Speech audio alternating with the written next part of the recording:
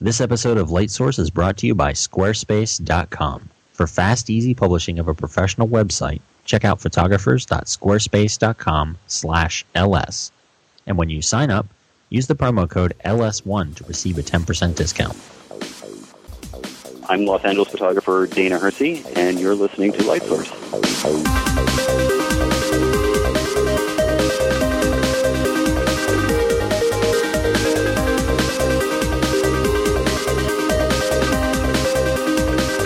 And welcome to episode 60 of LightSource, the official podcast of StudioLighting.net, website introducing photographers to portrait and studio lighting equipment and techniques. I'm Bill Crawford, publisher. And I'm Ed Hidden, exclusive photographer with iStockPhoto.com. Now, on today's episode, we are going to have a little interview with Dana Hursey. He is a commercial photographer, kind of based out of the California area. He's also been an instructor at UCLA and the Art College of Design in Pasadena. He is a wonderful photographer. He does some really cool, creative, conceptual ideas, and we talk with him a bit about it. And he has some pretty cool illustrative photography type ideas that are pretty similar to what we've seen a lot lately with Dave Hill and Dan Cuto on recent shows. But the interesting thing with Dana's work is that he does his stuff in camera. He's kind of like the old school guy. So check out some of his photos while we're talking with him, and you'll kind of get an idea of some of the stuff that he does. And I thought it was a pretty cool interview. Yeah, it was really interesting, and I love the way that a lot of those photos were, technically set up for hours in the studio. Well, before we get to the interview, do we have anything going on that we want to talk about? Well, I guess Lightroom had an update this past week or so. Yeah, I saw that they're up to 1.4 now. Yeah. In addition to the Lightroom 1.4, there's also an update to Camera Raw 4.4 as well. And a lot of these updates are kind of like the ones that they're releasing a lot, and they are updates to include new cameras that have come out. A lot of the Sony A200, 300, 350, the Olympus SB570, Nikon D60, Fuji's, the Canon 450D, Digital Rebel, etc. A lot of those cameras are included in this update. It doesn't seem like there's a lot of actual program updates to it, so a lot of this stuff is basic camera updates to it. Right, which is important. Yeah, especially if you have one of those. Exactly. So seeing that I don't have those cameras, I'm not likely to update my Camera Raw quite yet. Well, speaking of Lightroom also, I found a really good book this past week that's a free online ebook for Lightroom users. I'd seen it on another forum, and I didn't click on it because I didn't register with me that it's free. Yeah, it's totally free. It's by ImageSpace, and it's a Lightroom Tips ebooks, and it's a handful of tips that are just things that maybe are a little bit deeper in the application or things that are a little harder to find easily. So I thought it was pretty good. Oh, cool. Yeah, it's definitely something to check out. You'll have to check it out. I'll put a link in the show notes for people to check the page out and download the book. And while we're still talking about Lightroom, not that the NAP guys really need our promotion because they're doing so well on their own, but Matt Kluskowski has a really good blog called Lightroom Killer Tips, and it's an excellent read. He has a lot of good information out there, puts out a brief short video talking about some sort of a tip with Lightroom, but he also includes a new preset each Monday. We were kind of showing a little bit of them here back and forth in our IM before the show, kind of looking at some of the before and after pictures, and I'm really floored with what you can do with simple presets in Lightroom. Presets are good. The free presets he's putting up there are really, I'm impressed too. It's a lot of stuff that would take a number of steps or complex actions inside of Photoshop, and now you can sit there and just develop your images right out of Lightroom. I'm really impressed with how quick the application is. So it's something that's getting more and more valuable to photographers. Very good stuff. Well, shifting from Lightroom over to LightSource, we have information for our monthly assignments that we're going to be handing out. Yeah, we had been talking about giving everybody assignments. I think we're finally ready to kick it off. Do you have the information there in front of you? I do. Basically, the way this is going to work, and I wanted to give a shout out and a thank you to the Flickr user, Ami Ciano. Ciano's been a big help getting some of this kind of going. I think he was the guy that put the original post up, and he's going to be helping us out actually on StudioLighting.net with posting of each of the assignments. And the way that we're thinking it's going to go at this point is that it's going to happen monthly, that we're going to give a theme and allow everybody to give it their best shot. And we're going to be posting on StudioLighting.net a little intro video that Ed put together, and we'll have more of those to come. Kind of kicks off the whole assignment series and gives everybody some example shots and stuff like that to work from. So I'm excited about it. I think we all are. And the way that you can get information is by visiting StudioLighting.net, and you can click on the show notes from this episode, or you can go right to the assignments category and look through the posts. There will be one there for this month's assignment, and you can find the topic there. And then all the discussion and everything will also be starting in Flickr, in our LightSource Flickr group. And we'll use Flickr to post the assignment images, of course. Cool. Yeah, and then as we're completing these, and we'll see if we can get some of the contributors to contribute images to future videos. So when we're introducing the next topic, we can kind of show off some of the work that you guys have done in the video. I guess we're going to call them LightSource shorts. That seems to be the best thing for them. I like it. I do too. So we'll do that, and good luck to everybody. Looking forward to seeing all the different images that will come in.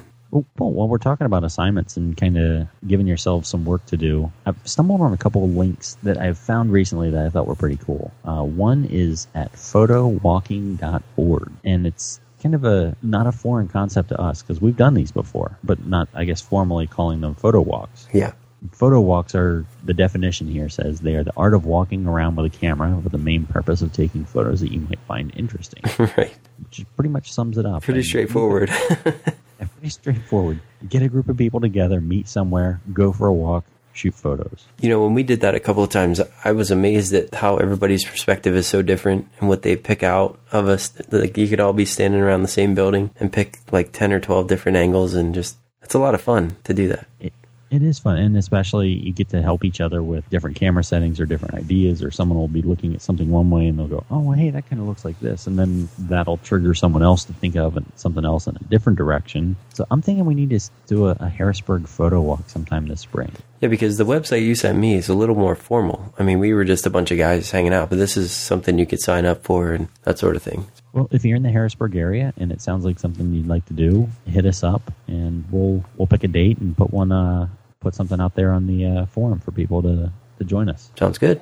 A couple other things, kind of a variation of the photo walk. It's something that a friend of mine, Sean King, who is the host of Your Mac Life. If you're a Mac fan, you might recognize that name, Sean. He went on a couple photo walks and liked them. Unfortunately, everyone isn't in the same geographic location to do these. So Sean came up with the idea of time shooting. Now, what is time shooting? Well, time shooting, here, let me quote Sean's email that he sent to photowalkingpro.com. That's a lot of photo walking, talking, shooting times. All right, Sean's email reads, I like the idea of picking a date and time and as many of us as possible go out shooting simultaneously. And he's going to rotate the time so folks in different time zones or even continents can participate during their normal hours. So that way everyone's kind of shooting at the same time of day, not necessarily, all right, everyone go out now in the world. The advantage of this idea is that you don't necessarily have to be in the same location or at a particular time. All you have to do is have your camera with you at that time. So if you're at the office, click away. If you're at home, take shots of the kids or on the bus, take pictures of city streets, etc. So they has a website and some links and stuff that we can put in the show notes so that you can find out when the next time shoot is. It looks like we just missed the March one. So we'll have to get ready for the April ones. It sounds like something cool to do. It's kind of like the virtual version of photo walking. Absolutely. I think that's a pretty good idea. We have a lot of friends from all over the place, and it's really hard to schedule any time to get together sometime.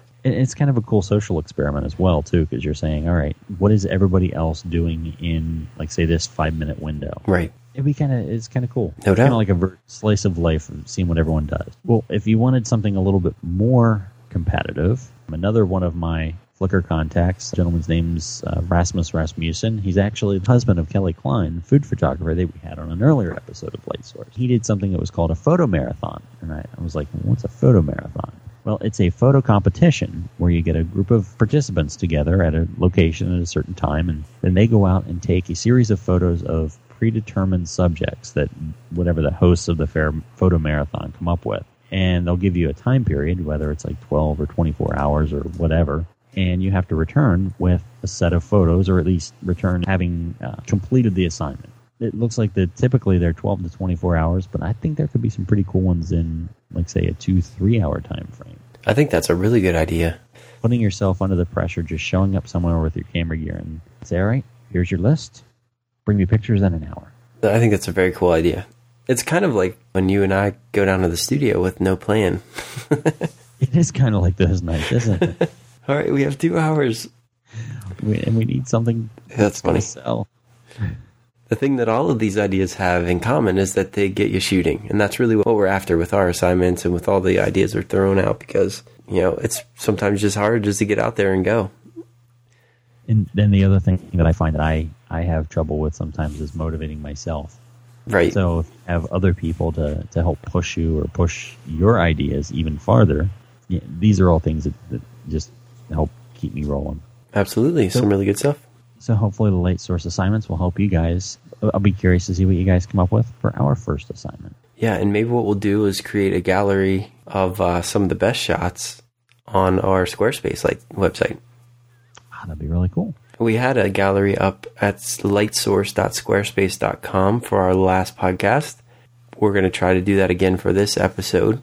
But it turned out to be well received, I think. We got a whole lot of visitors, and I want to just say that when I was putting the gallery together, it really was a piece of cake. I just had my images, had them all in a zip file, uploaded them through the interface, and it created my gallery for me. So it took about 5 minutes to create the gallery. I just wanted to explain how simple that was. Yeah, I'm a big fan of simple. Yeah. The other thing that's cool is that they have a lot of really good statistics built in, like analytics, so I can basically log into the Squarespace site and see how many visitors came and viewed the gallery and where they came from and that sort of thing. So that's all built in. So check it out, lightsource.squarespace.com. And if you want to get your own Squarespace website, you can do that by going to photographers.squarespace.com/ls and sign up and get a trial. And if you like it and you decide to continue it, when you sign up and purchase your Squarespace, use the coupon code LS1 and you'll get a 10% discount. Good times. For some more inspiration, let's get on into the interview.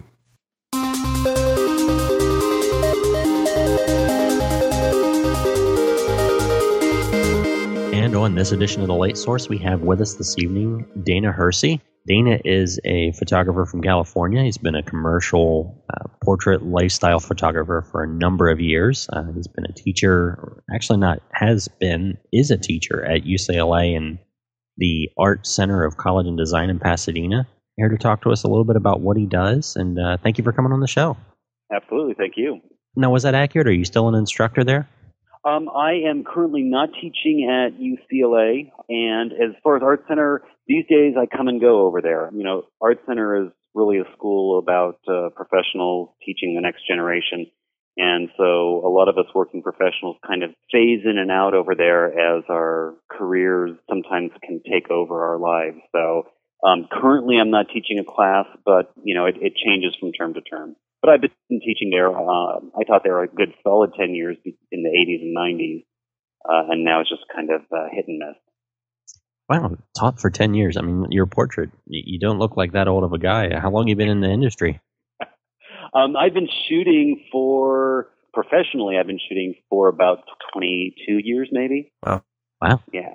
But I started teaching just a couple years after I graduated from Art Center. They had a program there that was called Saturday High. It was just kind of a fledgling program, and they were offering courses in just about all of the majors offered at Art Center except photography. And so I kind of banged on their door and said, hey, why aren't you teaching a class in photography? And that kind of started my teaching over there.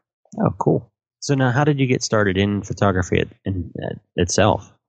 Well, my stepdad was, for a short stint, a photographer. He did some work for things like Road and Track and Car and Driver magazine, because he's a car fanatic as well. But growing up, my rather large family was always subjected to him and his camera going at all times. He actually handed off a camera to me when I was about 12 years old, I guess. Gave me an old SRT 101 Minolta and started taking pictures, doing, the usual, the high school yearbook stuff, things like that. And I always thought I would go into the family business, which was a hobby shop business. And probably about my junior year in high school, I had a friend, an instructor or teacher there that told me about Art Center. He said, here's a school that you can go to, and you can actually make a career of photography. You can go to the school, and you don't have to do any general ed. I wasn't fond of school.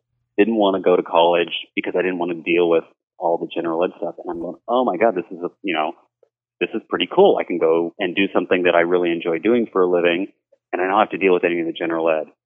So I went up and I went on a tour of the Art Center campus, and I was totally sucked in. I saw the kind of work that people were doing, the commercial work, which it had never dawned on me that that could be a profession. And the caliber of work that was there at the time, what to me was just incredible. And so I was totally sold. Now, of course, the minute I got hooked, I realized that this teacher didn't know what he was talking about, and you totally had to do all your general ed. But at that point, I was so hooked, it's like I went to my local college, I got all of my GE out of the way so that I could go to Art Center and really just focus on photography. Well, where does your career taken you? Can you give us a brief overview of what kind of work you do and what you're most interested in nowadays? I have kind of been all over the map. I remember when I went into Art Center, I went in to be a product photographer. And I don't know why, but that's just, I went in and that's the tack I was going to take. And about the middle of the process over there, everybody's kind of forced to do a little bit of everything. And I was forced to take a portrait class and realized through that one class that the reason I wanted to be a product photographer is because I was petrified of having somebody in front of my lens. Right. And having to feel like I'm, entertaining them, or I didn't want to be imposing upon them or their time. And it was definitely a challenge for me, but I kind of got into it. So by the time I came out of Art Center, I was doing what everybody was doing at the time, which was, you got to shoot fashion. That's it, So I got out of Art Center.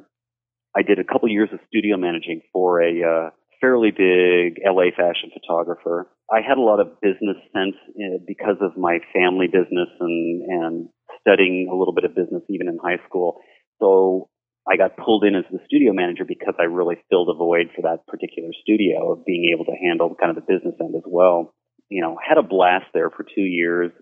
At the same time, I was kicking myself that I wasn't out there shooting for myself. I saw my colleagues doing it and thinking, oh my God, what am I doing? And I finally got out of there, and through that process realized that I didn't want to do what it took to be a successful fashion photographer. And in my mind, that was all of the scene. I just didn't want to do the scene. It wasn't who I was. So I kind of migrated more towards portraiture, and that over a couple years had morphed into more lifestyle. And I've done little stints of, travel and hospitality work. And so I was in school a generalist, and I still feel that I am a generalist, and that tends to be out of the ordinary. A lot of people really feel that you have to concentrate on one particular field. Otherwise, the art directors, art buyers don't know where to pigeonhole you. Right. And they feel like if they see all this different stuff, the remark is, well, that's great, but what do you do? And I've never really been comfortable with pigeonholing myself because I love the variety. I love, it's great. We as photographers, we get to do something kind of different every day regardless. But to be a generalist, it's something really different every day, because one day I could be shooting portraits. The next day it could be an annual report. The next day it could be for a food client. So I really do a little bit of everything. These days, I would say in the past couple of years, I've kind of been migrating into more conceptual work. One of my main clients these days is United Healthcare, and they've just done a major rebranding after acquiring a couple other companies. And we've just done a bunch of conceptual images with Deutsch to give them a whole new rebranding. And I've had a blast with that because, again, it has incorporated all of my background. We've done product, we've done people, we've done location and studio, we've done sets. And I think that's kind of the direction I'm leaning right now, is doing, larger set, larger productions, and location and set work.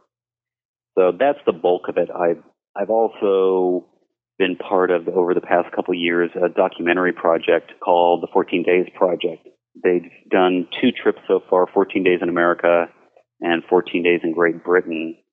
I was only on the Great Britain trip. I hadn't met the creators of this until after the America trip. And it's a documentary, film and photography documentary project. We did 14 cities in 14 days across Great Britain, and I shot about 600 different people, wow, about 6,000 frames of portraits during those 14 days. That's insane. And that was, it was a brutal trip, but that's another thing that kind of fell in my lap completely unexpectedly and totally out of my comfort realm as well. So I think it's really cool that you can kind of jump in all these different forms of photography, and your portfolio really shows a wide breadth because of that. And I do think you're right that it's kind of unique to find guys that can do that. I'd like to talk a little bit about some of the conceptual photography that you mentioned, because as I paged through your portfolio, a lot of those just kind of jumped out at me as being really interesting. What is that? Is that would you call that photographic illustration? Yeah, we've just kind of gone conceptual with, we've used the term conceptual since we started doing this kind of work. But yeah, I mean, I would think that that's probably an applicable term as well. Are these typically for specific assignments, or are you coming up with a lot of these on your own? A lot of what's on the website is from the recent projects for United Healthcare. I would say most of those are, because we've done 3 major shoots just last year for them, like multi-week shoots. So a lot of those images that are currently on the website are from that.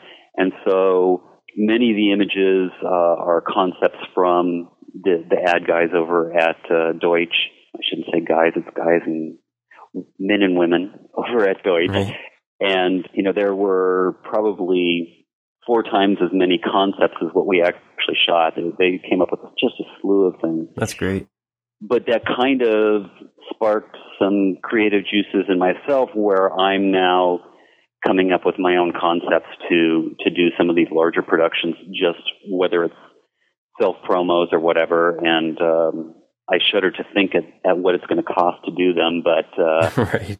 I'm going to see if I can't get a couple more projects through the door so that we can finance doing some stuff that is more just personal, but of the same vein. Right. Well, I guess I have a couple of follow-up questions related to that, because they seem like really technical shots, and I think that's what you're saying when you talk about them being big sets. And is this the kind of thing, like some of them are very technical, is this the kind of thing that you're doing everything before it gets into the camera, or is this a combination of compositing and that sort of thing? Well, we're doing because I come from, I don't know that I am that old. I'm 44 years old, but I still come from an education where there was no digital. But I'm also a super techno geek. So once I migrated to digital, which was about 5 or 6, I guess it's about 6 years ago now, I was hooked. I converted all of my clients over to digital. Some of them kicking and screaming, but now they love me for it. And I've pretty much sold all of my film cameras, and it's all digital now. Part of the education in that is knowing, what's going to take less time to do something in front of the camera or something in post-production. So, but because I come from that film background, I always try to get as much in the lens as possible, so that we're not spending the hours on, compositing or retouching. So if it's doable in the camera, then that's the direction we try and take. But there is a fine line, and you do have to know, okay, it's going to be, it's going to take us 5 minutes to do that in post as opposed to an hour in camera. Right. So, a lot of the images, again, on the website, there's some things there that are absolutely composited. There's a tennis court shot and a swimming pool shot that are completely post-production to, put the company logo and stuff into those scenes. But I would say the better part of them are mostly in camera. Let's back up a little bit. How would you go about, you have like a drawing from an art director. What's the process that you go through for getting it to an image? I just always find it so fascinating that every photographer seems to take a little bit different tack on this. And a lot of years, and in my early years, I used to beat myself up because I wasn't doing it the way some other famous guy was doing it. And I finally just relaxed into, everybody's got their own way, and this is the way I do it. One is that, my natural tack on this is to always go vibrant colors. When I was shooting film, I only shot Fuji Velvia. Never shot it. If I had to shoot black and white, I would shoot something else, but Velvia was the only film I would use. I've kind of done the same thing when I go to digital. I just tend to go for more saturated, rich colors. And I look at other work and I go, oh, that's really great. I'd love to do something like that. But the minute I get behind a camera, I always veer back to what I do naturally. So it's something that's kind of ingrained in me. when a art director gives me a layout, usually they're pretty rough. And what usually happens with me is I pretty much get an image that pops into my head right away. And I take my set stylist and propping people and just kind of take them down that road with me. I describe how I see the details from that rough drawing and, kind of pull them down the same path with me sometimes. Right. But, on the technical side, I would say that that's one thing I really appreciate about my education at Art Center and the fact that we were kind of forced to do a little bit of everything is that I look at, I had a colleague who only wanted to do fashion, and every time we would have a product assignment at Art Center, she would bitch and moan at me and, oh man, I hate doing this. I don't want to do this. This is not what I'm going to be doing when I get out of school.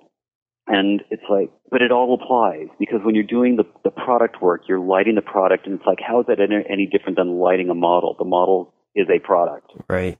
And so the technical assets there are the same. And the funny thing is that same colleague got out, went to New York, was shooting fashion, and the art directors there are going, well, you're shooting the fashion for us. We'd love for you to shoot some of the cosmetic products for us as well. And I just remember the day she called up and she's going, you're going to really laugh. I'm shooting product, That's funny.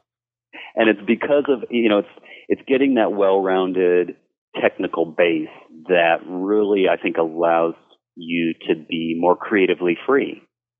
If you learn things like lighting, like composition, like color, and you learn them to the extent that they're so ingrained in you that you don't even realize you know them anymore, it's so automatic, it really allows you to kind of push those aside. They'll happen automatically because they're so ingrained, and you can just focus on the creative.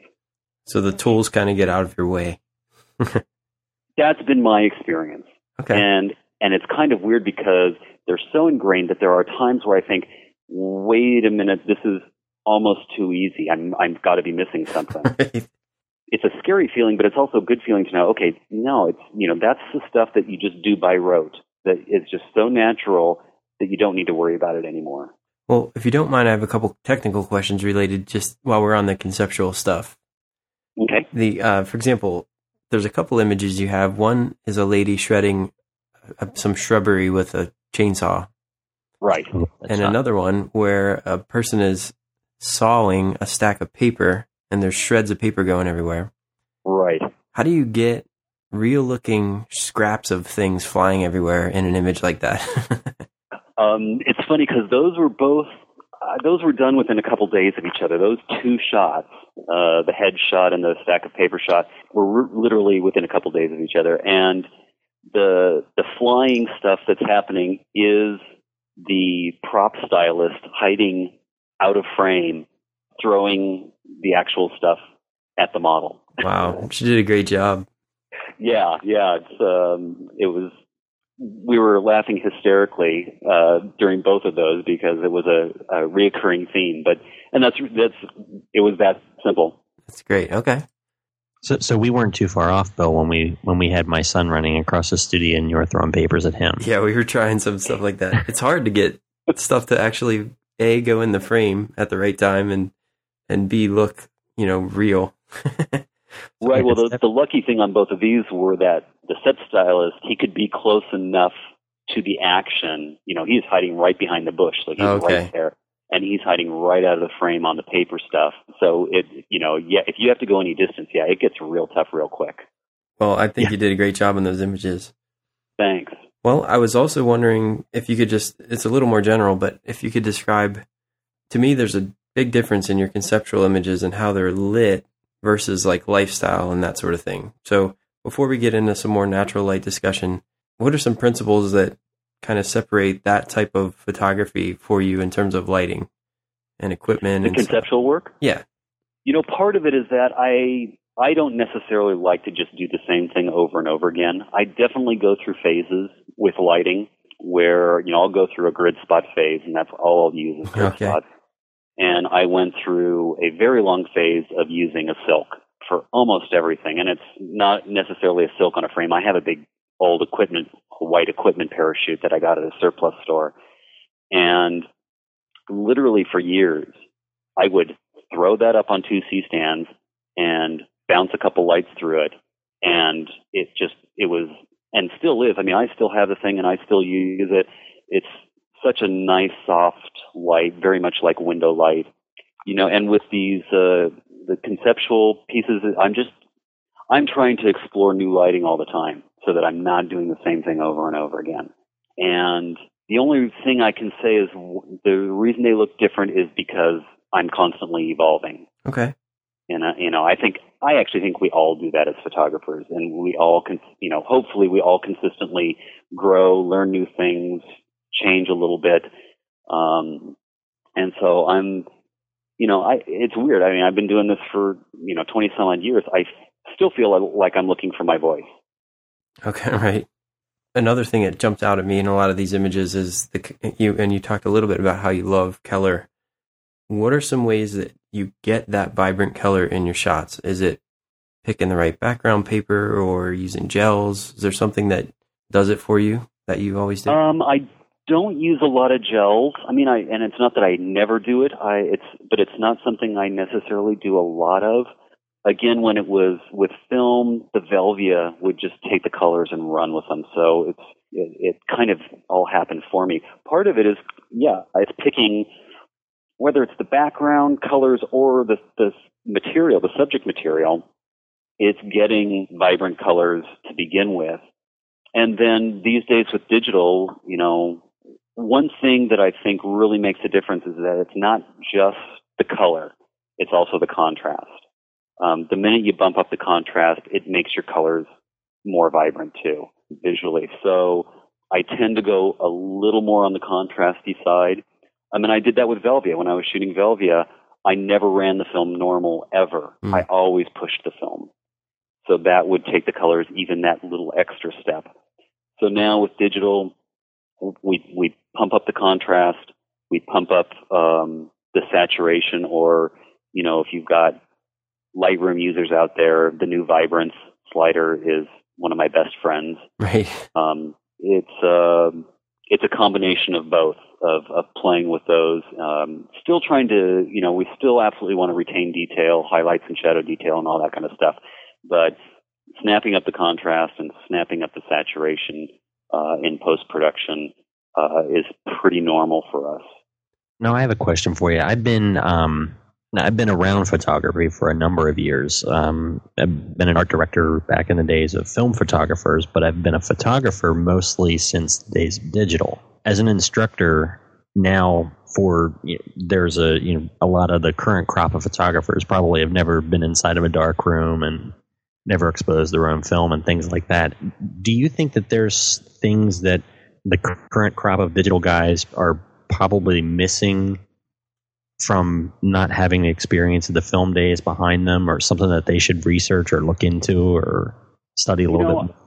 I've struggled with that, I was actually just thinking about that the other day as to whether that's really a valid argument or not. My knee-jerk reaction is absolutely.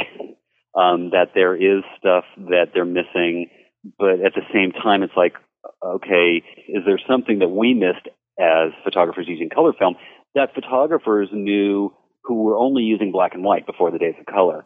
The tools change and the technology changes, and I think we need to adapt to it. The fact is that there's so much more that you're able to do now with digital that really wasn't feasible to do, whether it's technically or budgetarily, when we were shooting just film. These conceptual shots that we did for United Healthcare would have cost so much more money if we were, or may not have been achievable, right, if we were doing it on film. So there is that, but I do look at what I learned in the darkroom, both the black and white darkroom and the color darkroom. And again, it's information that has become so ingrained in me that I don't cognitively think about it. But part of it is color theory.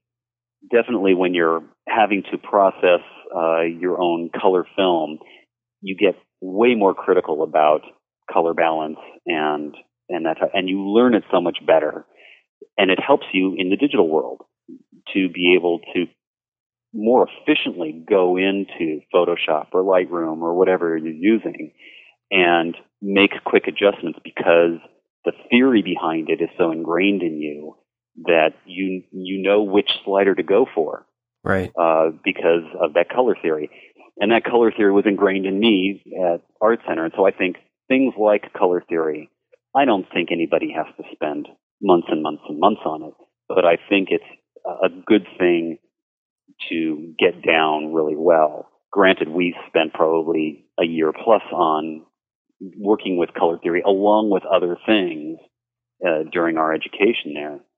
But I would say that what most current photographers are up against who don't have a lot of the classical or foundation education and technical education is the mentality of, I'll fix it in Photoshop. And I think that's a real downfall because it's, and people will probably get tired of hearing that too, that it's a downfall. But, if you start with a quality image, it's only going to get better. And if you're starting with something and right off the bat you're saying, don't worry about it, I'll fix it in Photoshop, then my feeling is that the end product isn't all it could be. So learning your lighting, learning composition, learning color, I think are all imperative. Now, hey, is it possible to make an incredible photograph without that? Absolutely. But those who have that background are going to make those good photographs more consistently. I guess before we actually get off of some of the conceptual work in your portfolio, since it seems to be a little more artificial light involved than some of your other stuff, and generally speaking, then, what types of lighting equipment do you find yourself gravitating towards? Is there things in your studio that you just love or you'd like to talk a little bit about? And I'll give you a little bit of some insight. We had Dylan Borgman on the show, who is a digital technician that worked with you a couple of times. Absolutely, yeah. And he said, here's a quote from Dylan. He said, he's got a lot of lighting tricks that I'd never seen before. So, so we were hoping that you might share one or two of those with us. Okay. Well, again, part of it comes from that traditional foundation education at Art Center. And I encourage people to go take light. I mean, if I had time, I would go take more lighting classes because you're only going to learn. The more people you're around, the more you're going to learn. So, whether you do like a Santa Fe workshop or, a night class someplace where they're teaching lighting, I encourage, you can never stop learning that. Was it 2 years ago, a year ago or 2 years ago, I switched. I had been on a Speedotron system, since Art Center. So for almost 20 years, I had been working with Speedotrons. And I just needed to have, the interesting thing is when I switched to digital, I started to really notice the pitfalls of the Speedotron system. They were great for film, but the minute you get to digital's so much more precise that it started to show some of the flaws of the Speedotron system for me. One of it was flash-to-flash consistency. So one pop to the next, I would have slightly different exposures. So I've now migrated to a ProPhoto system. I just got a whole new ProPhoto system either a year or a year and a half ago. I got the D4 packs and a bunch of heads, and got a ring light, which I had not worked with before, and I got their stick light, which is fun for funky little things. It's not super usable, but it's neat to have when you have that one instance. It's great for. But again, I don't lock myself into any one particular thing. If a shot calls for a couple huge soft boxes right over the camera, then that's what we do. If it calls for grid spots, that's what we do. And one of the things, again, the silk has always been one of my favorite tools, and I use the silk with sunlight, or I use the silk with strobe heads, either one. I remember doing a shoot where we had to light the front porch of a cabin, and we strung this 24-foot silk up and ran 6 heads through it to make it look kind of like sunset. That's great. Like if we go back to like the head shot, we were just trying, these images were all supposed to be just a touch on the surreal side. They didn't want them to look too natural. But at the same time, the head shot where the businesswoman is slicing through the hedge with a chainsaw, we still wanted it to look like sunlight. So that one we actually used the Pro Photo. They have just a white globe that fits over the heads, and so we use that. A lot of time when I'm doing sunlight, I simply just put a bare head out with no reflector on it, and I just stick it up high and fairly far away from the subject. And just the bare head is a great way to go for simulating sunlight. That's cool. And then, it's just, I don't have a formula. Right. It's just from shot to shot. I'm really, I might have a vision of what I think it should look like in my head, but I know that there's other guys and gals out there that do a lot of research, and they do a lot of, pencil sketches and all that kind of stuff. I tend to be a lot more organic about it. I show up the day of the shoot and I walk onto the set, and I just take, 5 or 10 minutes to myself, and I stand there and I visualize in the moment. It's like, okay, here's what I have to work with. There's the model that I'm working with. Here's the set that I'm working with. And I literally just look at it, shut my eyes, and I visualize. I feel like I'm pretty good at visualizing. And I kind of build the shot in my head in the moment. And all of a sudden it's like, okay, yeah, that's what I want to do. Okay, here's how we do it. I want a sharper light over here or a softer light over there. Right. And use the tools accordingly. So you kind of show up with a truck full of gear and just pick and choose as you need it? Yeah, but I don't go overboard. I don't do the Annie Leibovitz thing of renting every pack in the city in anticipation. I've got two packs, 6 heads, couple specialty heads, 4 umbrellas, 3 or 4 different soft boxes. I get it all packed up, and yeah, I pretty much bring everything with me so that I'm ready for any eventuality. Okay.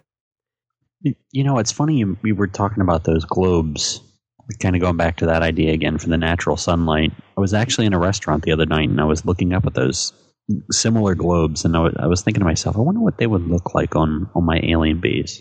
And I actually elbowed my friend to it, so now I can point to Bill and I can say, here, this picture here, that's what they look like. Right. It looks like exactly. That's great.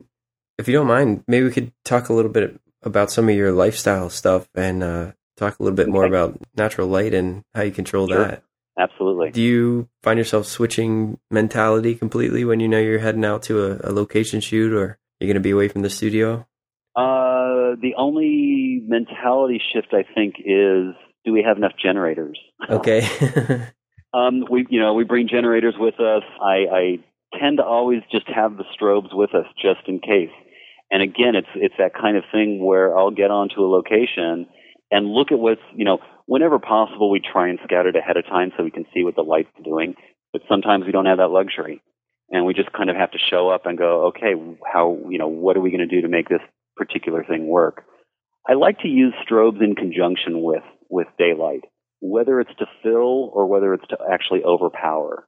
One of the shots on in the lifestyle section on my website is a surfer, and he's got the sun directly behind him, and we're basically matching or overpowering the sunlight with a strobe from camera angle. It's above the camera, but I really enjoy actually that process of kind of balancing available light with strobe light and playing with it a little bit. Then again, the other thing that we do is we pull out the old silk and throw that up, and it just makes for a really, I just think that the silk makes my life so easy sometimes. If things start to get complex, we just pull the silk out. Now, when you're talking about the silk, you're talking about that parachute? Yeah, exactly. What I've got is a poor man's silk. There's times where we actually go out and we rent a silk and high rollers, 12 by 12 frame with a big silk on it. And we'll throw that up if the shoot that we're doing is a little more contrived, or, we know absolutely that's where we're headed. We'll throw an actual silk on a frame up. Again, that's something that we'll rent on a shoot by shoot basis if we feel we're going to need it. But otherwise, the parachute that I have folds up into like a little sleeping bag duffel. It's actually 12 by 24, but I have it usually doubled, so it's a 12 by 12. We clamp it into a couple C-stands, hike it up, and, we're good to go. Of course, the inevitable thing, whenever we use that outside, is the minute we put it up, we start to get wind and right. sail away from us. But Now, how do you control something that size when you get any kind of a wind?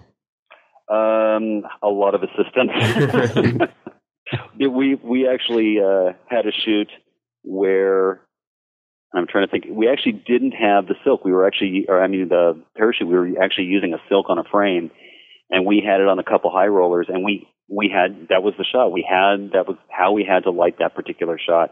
And we had the high rollers with multiple sandbags on them. We had the high rollers tied off to an SUV, and the wind was so bad that it actually bent one of the high rollers. And these things are 2 or 3 inches around. Wow.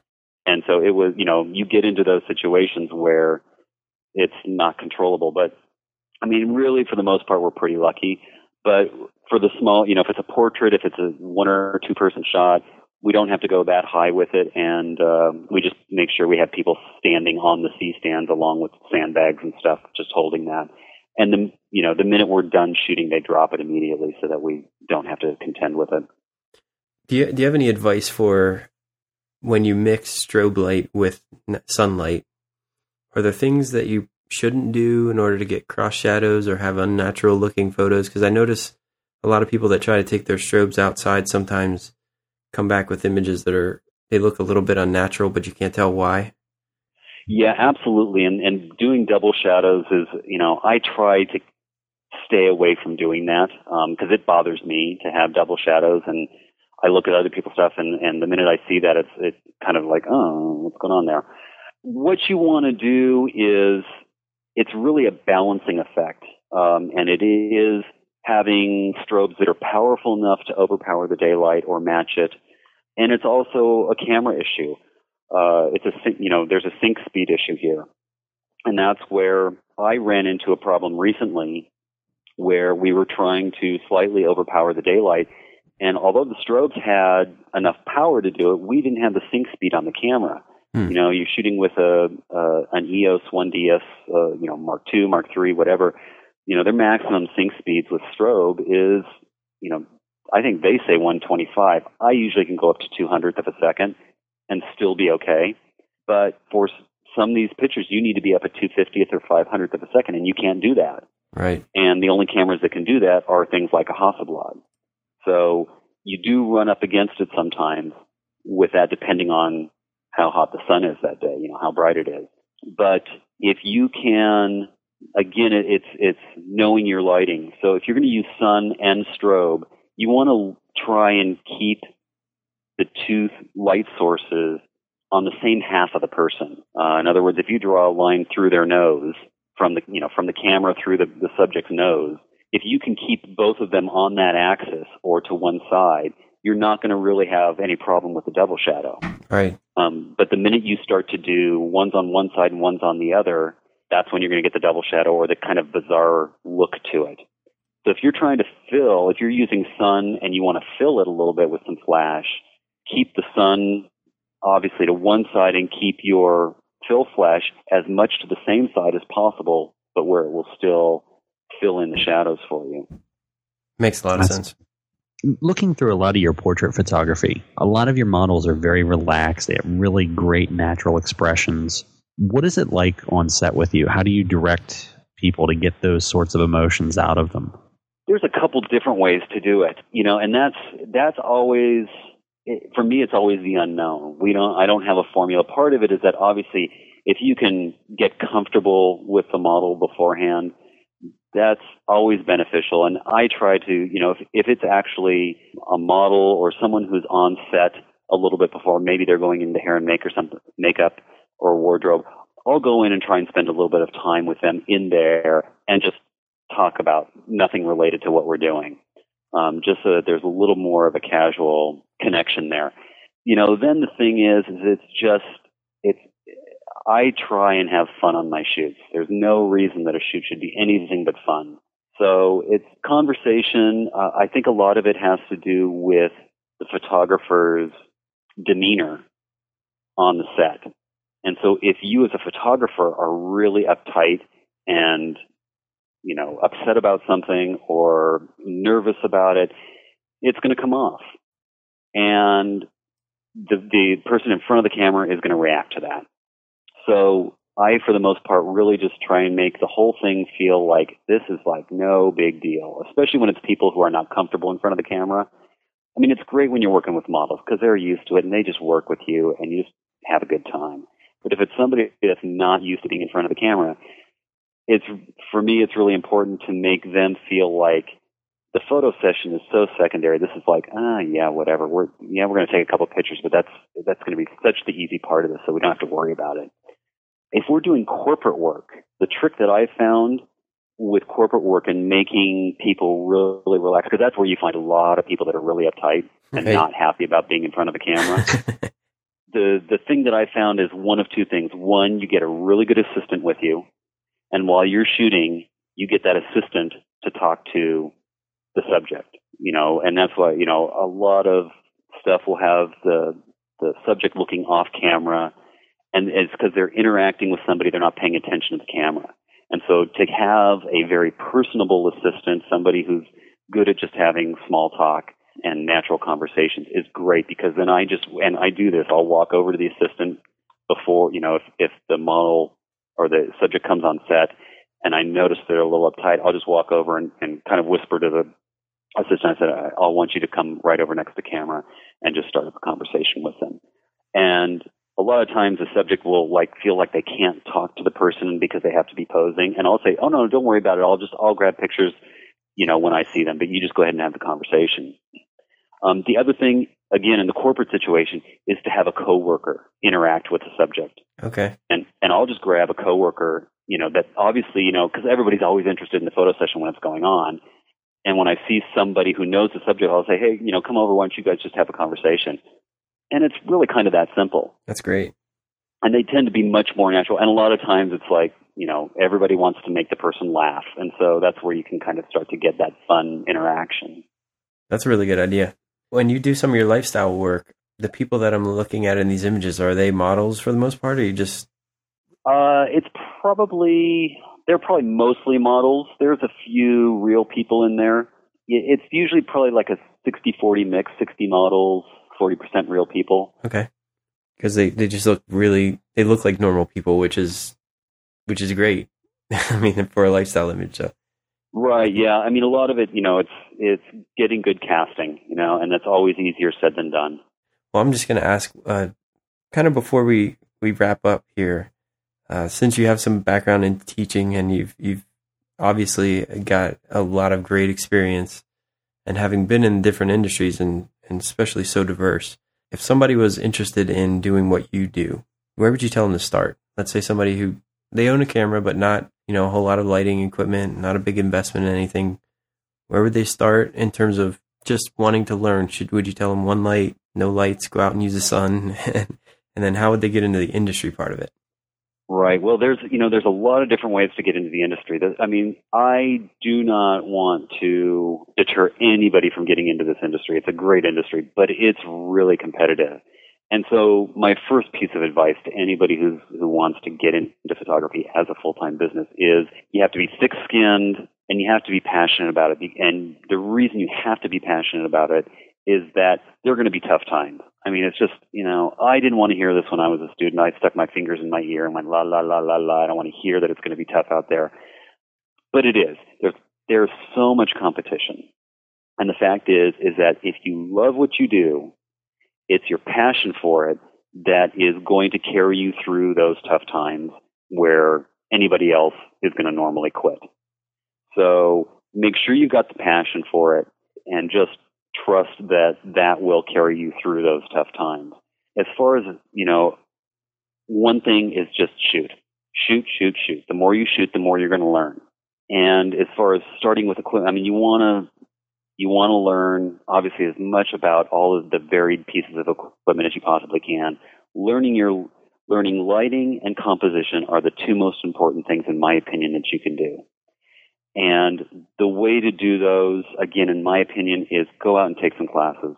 There's weekend workshops, there's week-long workshops, there's day workshops. There are extension programs like UCLA Extension.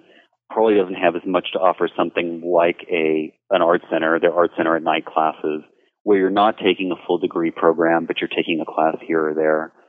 anywhere you can pull that information. And then, the phrase that we used to say when we were at Art Center was, a day of assisting is worth a term at Art Center. You learn so much by working for someone who's already doing it. And I did that when I studio managed. When I got out, I learned so much about the business, about dealing with clients, about the technical aspect, about lighting. All of that I learned so much through studio managing because I'm watching the assistants and I was assisting at times. And it's that experience. Assisting jobs are tough to get too. I mean, I get, half a dozen people calling me a week hoping to assist. And the fact is I have my kind of corral of people that I use, and I need to use the same people over and over again. Otherwise, I'd spend all of my time training people. On bigger jobs, I start to pull in new people where, if we have a third or a fourth assistant, we can pull somebody new in, and they're actually more of a runner than assisting, but they get to then see how everything's working. Right. But if you can apprentice for somebody, if you can assist, there's so much to be learned there.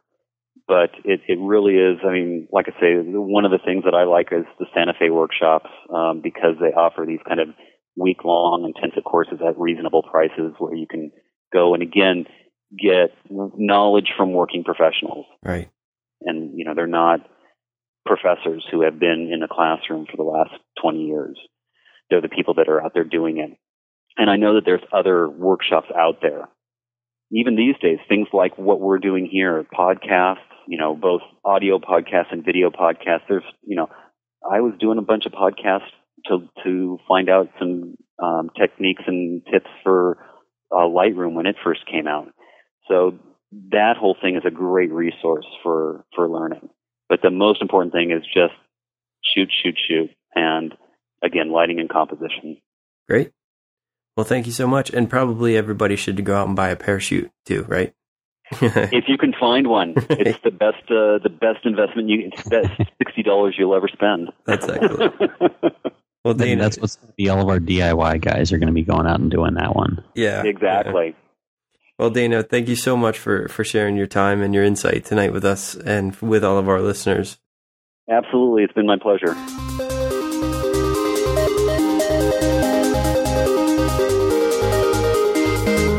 Well, that's all we have for this episode of LightSource, the brightest podcast on the internet.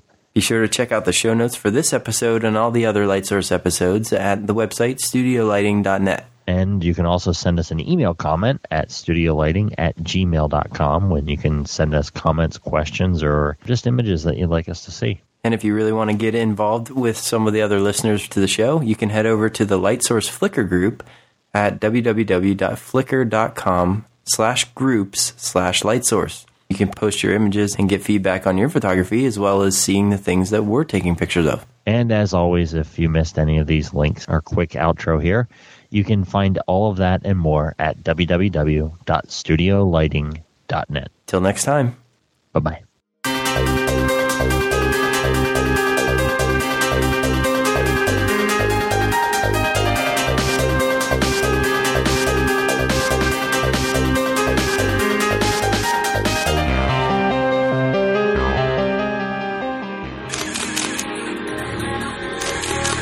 Check out this show and more great photography podcasts at photocastnetwork.com. photocastnetwork.com